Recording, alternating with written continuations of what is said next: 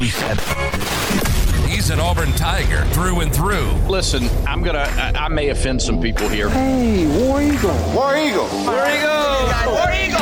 War Eagle. Yeah. War Eagle. He's Auburn man Brad Law. War damn Eagle. And he's here inside the press box. And not as often as he used to be, but we still love having Brad Law back with us whenever we can get him. He'll be on the air tonight, along with the voice of the Auburn Tigers, Andy Burcham, as the Tigers are back home at Neville Arena battling the Vanderbilt Commodores.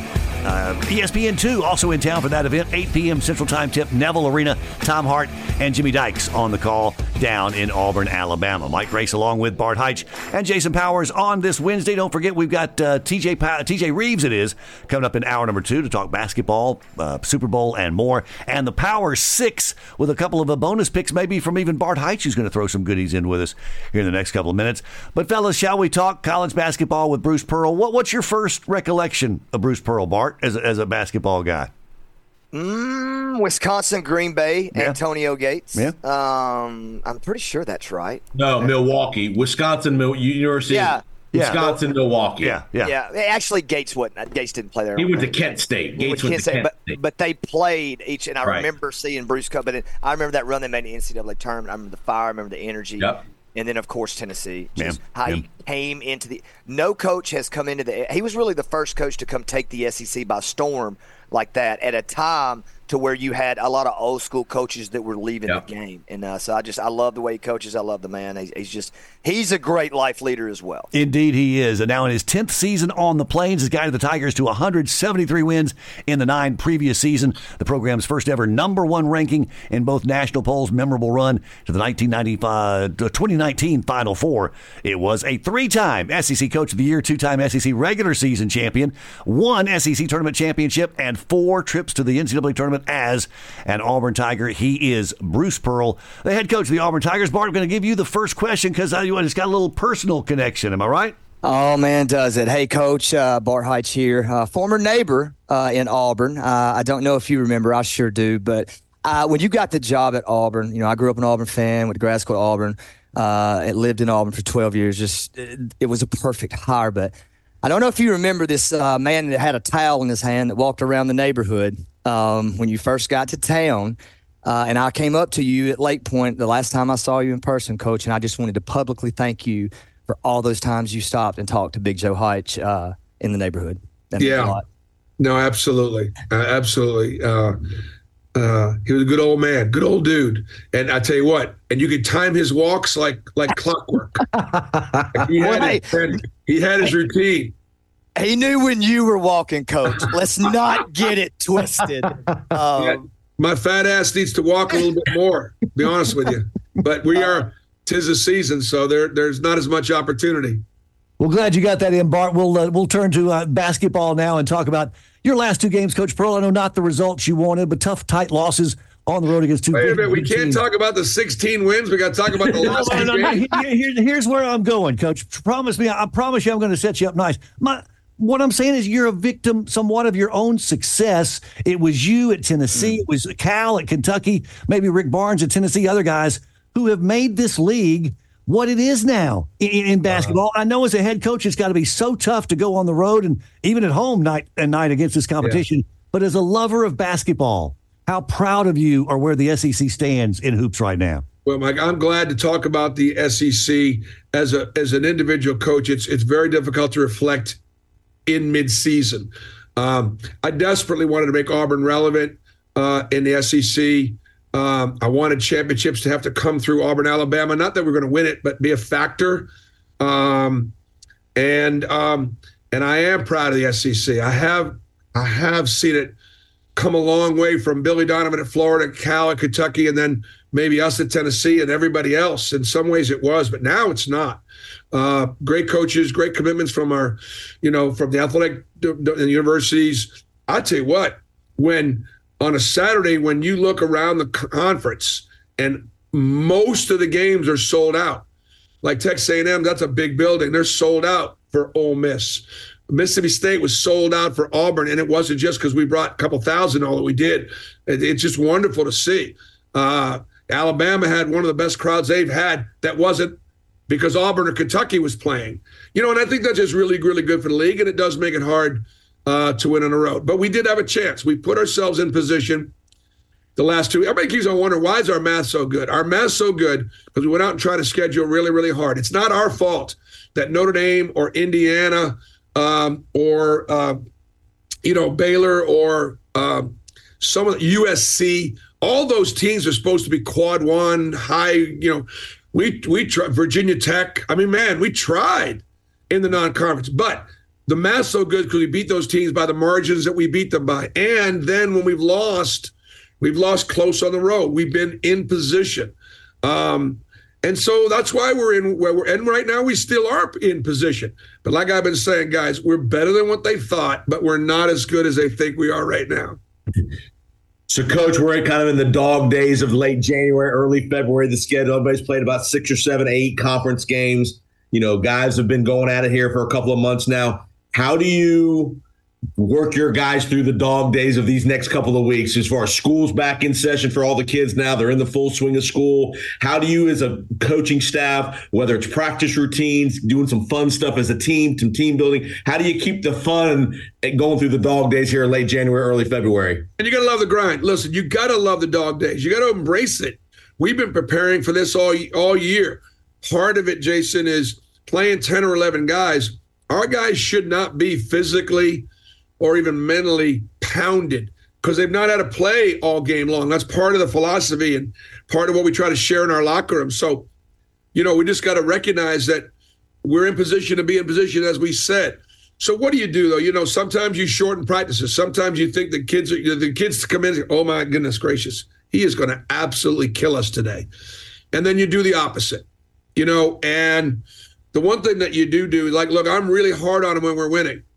And I back off of them a little bit when we're not. So I'm going to back off them a little bit. We got 2 this week. We focus one at a time. We got to beat Vanderbilt at home on Wednesday night. They're a dangerous team because they shoot the lights out. They play the same way all the time, and that's hard. And it doesn't matter whether they're winning or losing. So right now, an SEC win is what they're after. They've already played us, and they played us even in the second half the last time we played. So anyways, just take them one at a time. Understand what the prize is. Embrace the grind and listen and know that the rest of them are grinding out there too.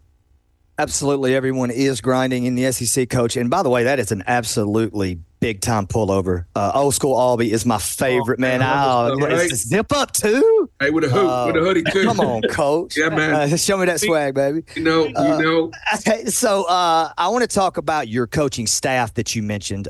Stephen, that has to be special. I've gotten to know him very well. But also just, it's been together for a while. There's been some interchangeable parts, but, Coach Pruitt's been there for a long time as well. And Marquise Daniels as well, being a guy that trains and develops your players. That former SEC, focus on all your coaches, and I know how much they mean the grind and how hard it is for you guys.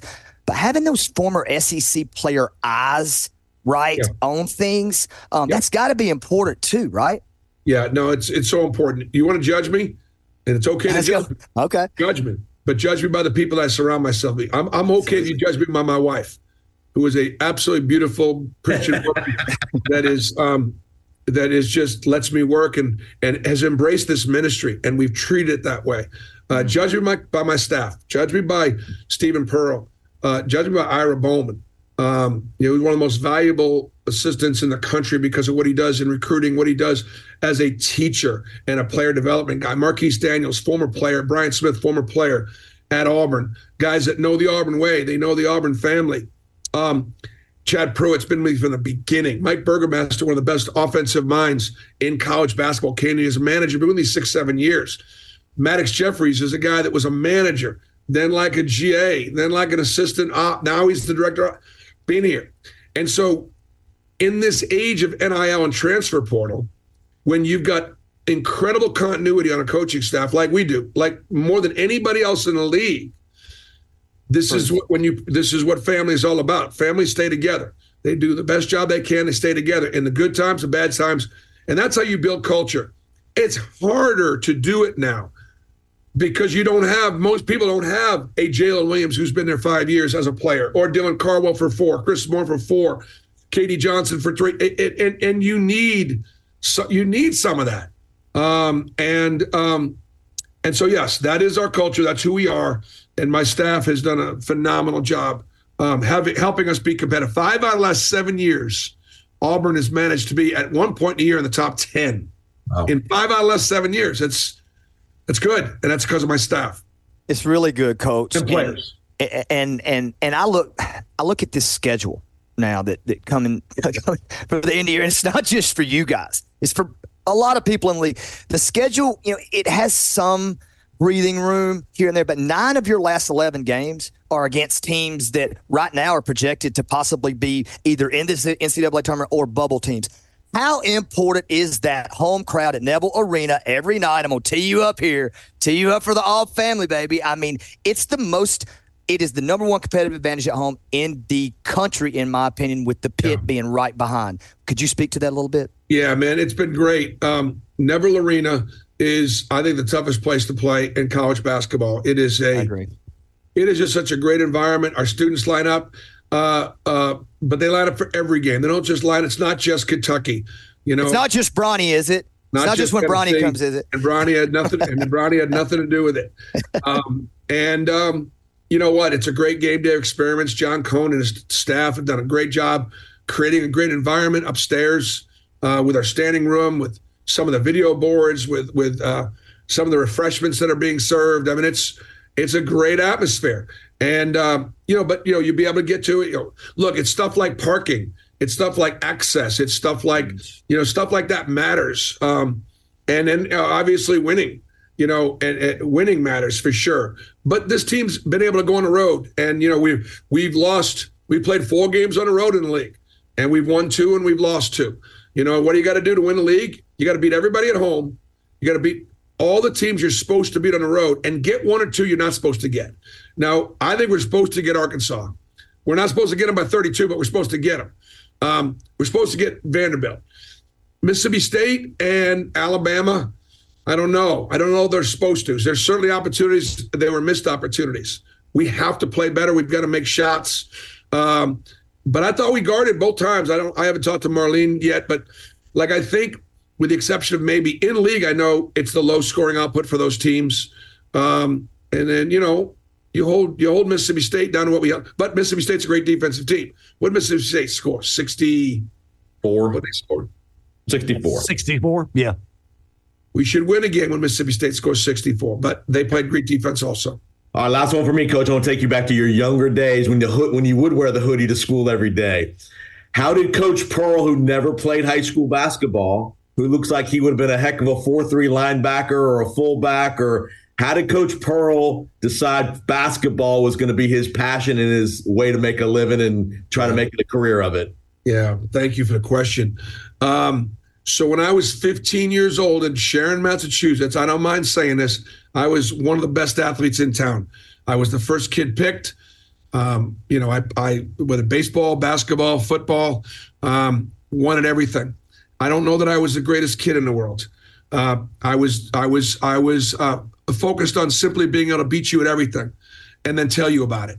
And I think God said, you know what? Nah, this is not exactly what I have in mind for you, young man. And I had even at the age of 15, what amounted to a career-ending knee injury. But I wanted to play in varsity baseball. I could never play football, even though it was my best sport, and I didn't play varsity basketball because of that injury. And that was devastating to me. But it was also an eye-opener. And I believe God had a plan. I honestly believe that the pain that I went through, not being able to compete at the highest level as a high school athlete. Then I went to Boston College. I walked on the basketball team. Shortly thereafter, got cut. And but Tom Davis saw something.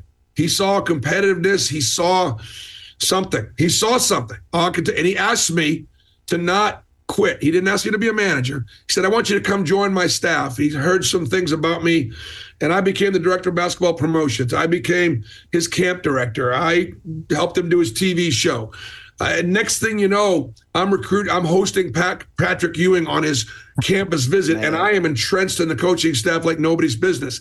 And then my senior year, he gets the job in the spring, he gets the job at Stanford. And prior to ever graduating as a 21-year-old, he asked me to come with him as an assistant coach because I made myself a part of the program, not to get a job, not thinking I was ever going to coach. But when I look back on my career, after I got hurt, I coached Little League baseball. I coached Little League basketball. I coached Pop Warner football. I couldn't play, but I was coaching. Not because I thought I was going to do that as a career, but that was the path that God chose for me. He had to knock my ass down to size. He had to make me fail. And you know what, parents? It's okay for your kids to fail. If they're not starting, then they better play better defense. If they're not batting fourth and pitching, tell them to stay away from the hard ones and throw strikes. And we don't do that anymore. My dad told me to suck it up and figure out a way. And that's why someone that did not play varsity basketball is talking to you right now. Coach Pearl, thank you so much for your genuineness, your openness, whether it's your faith, your support of Israel, whatever the case may be. The basketball, you are who you are, and as an Auburn guy, we're proud of you, sir. Thanks so much for what you do for Auburn and the War Eagle. Thank you, guys. Appreciate being on with you very much. And War Eagle. How about Bruce Pearl, guys? We had Brock Purdy as our Life Leader of the Week, brought to you by Coastal Leaders Realty Group. You mentioned it, Bart. This guy qualifies as that as well, and especially that last bit. Great question, Jason, to ask him about himself as an athlete. And you heard him say, "Hey, man, I was a great athlete, but was not a great kid. God had to work on me a little bit." As I've been others told, we're all in process.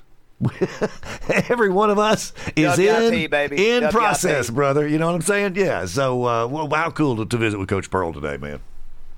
I just loved how open he was. I mean, he wasn't afraid to answer. Always is. Yeah. I mean, and again, he's made some mistakes in his coaching career, and he's been involved in a couple things that people like he said, you can judge me if you want, but judge me who I surround myself with. And again, he's been in a couple things that some people may not love, but he's open. He's made Auburn a basketball school when nobody would have ever thought Auburn was going to be a basketball school, and he's made that arena. He got that arena built damn near. He did. His persona and his energy in that program got that arena built. The building was there before he got there, Bart, but it was just a building. Yeah.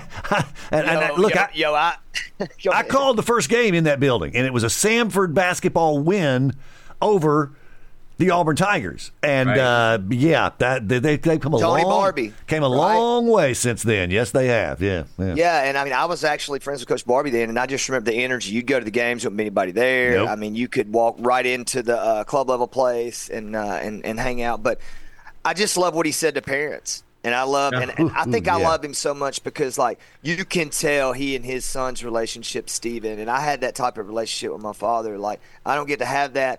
It's different now, Daddy with the Holy Spirit, but at the same time, the connection of fathers with sons, man, it's just so powerful. And when he talks to parents, though, that we need to save that clip, and we need to play that clip as much as we can play it and just let parents hear. It's okay if your kid ain't starting, man. It's okay if they have to go through adversity at a young age in life, man. That's what Pop's put me through. And, like, yes, I rebelled and probably like he did. And can you imagine him talking noise powers back when he was just giving it to people? I'll bet he was like a Larry Bird type trash talker. I bet he gave it to people. And then get hurt, and all of a sudden you see, oh, my, man, this life is not really up to me. And that happened to him at a young age, and I think you can see that, and he's just a great example of a powerful leader.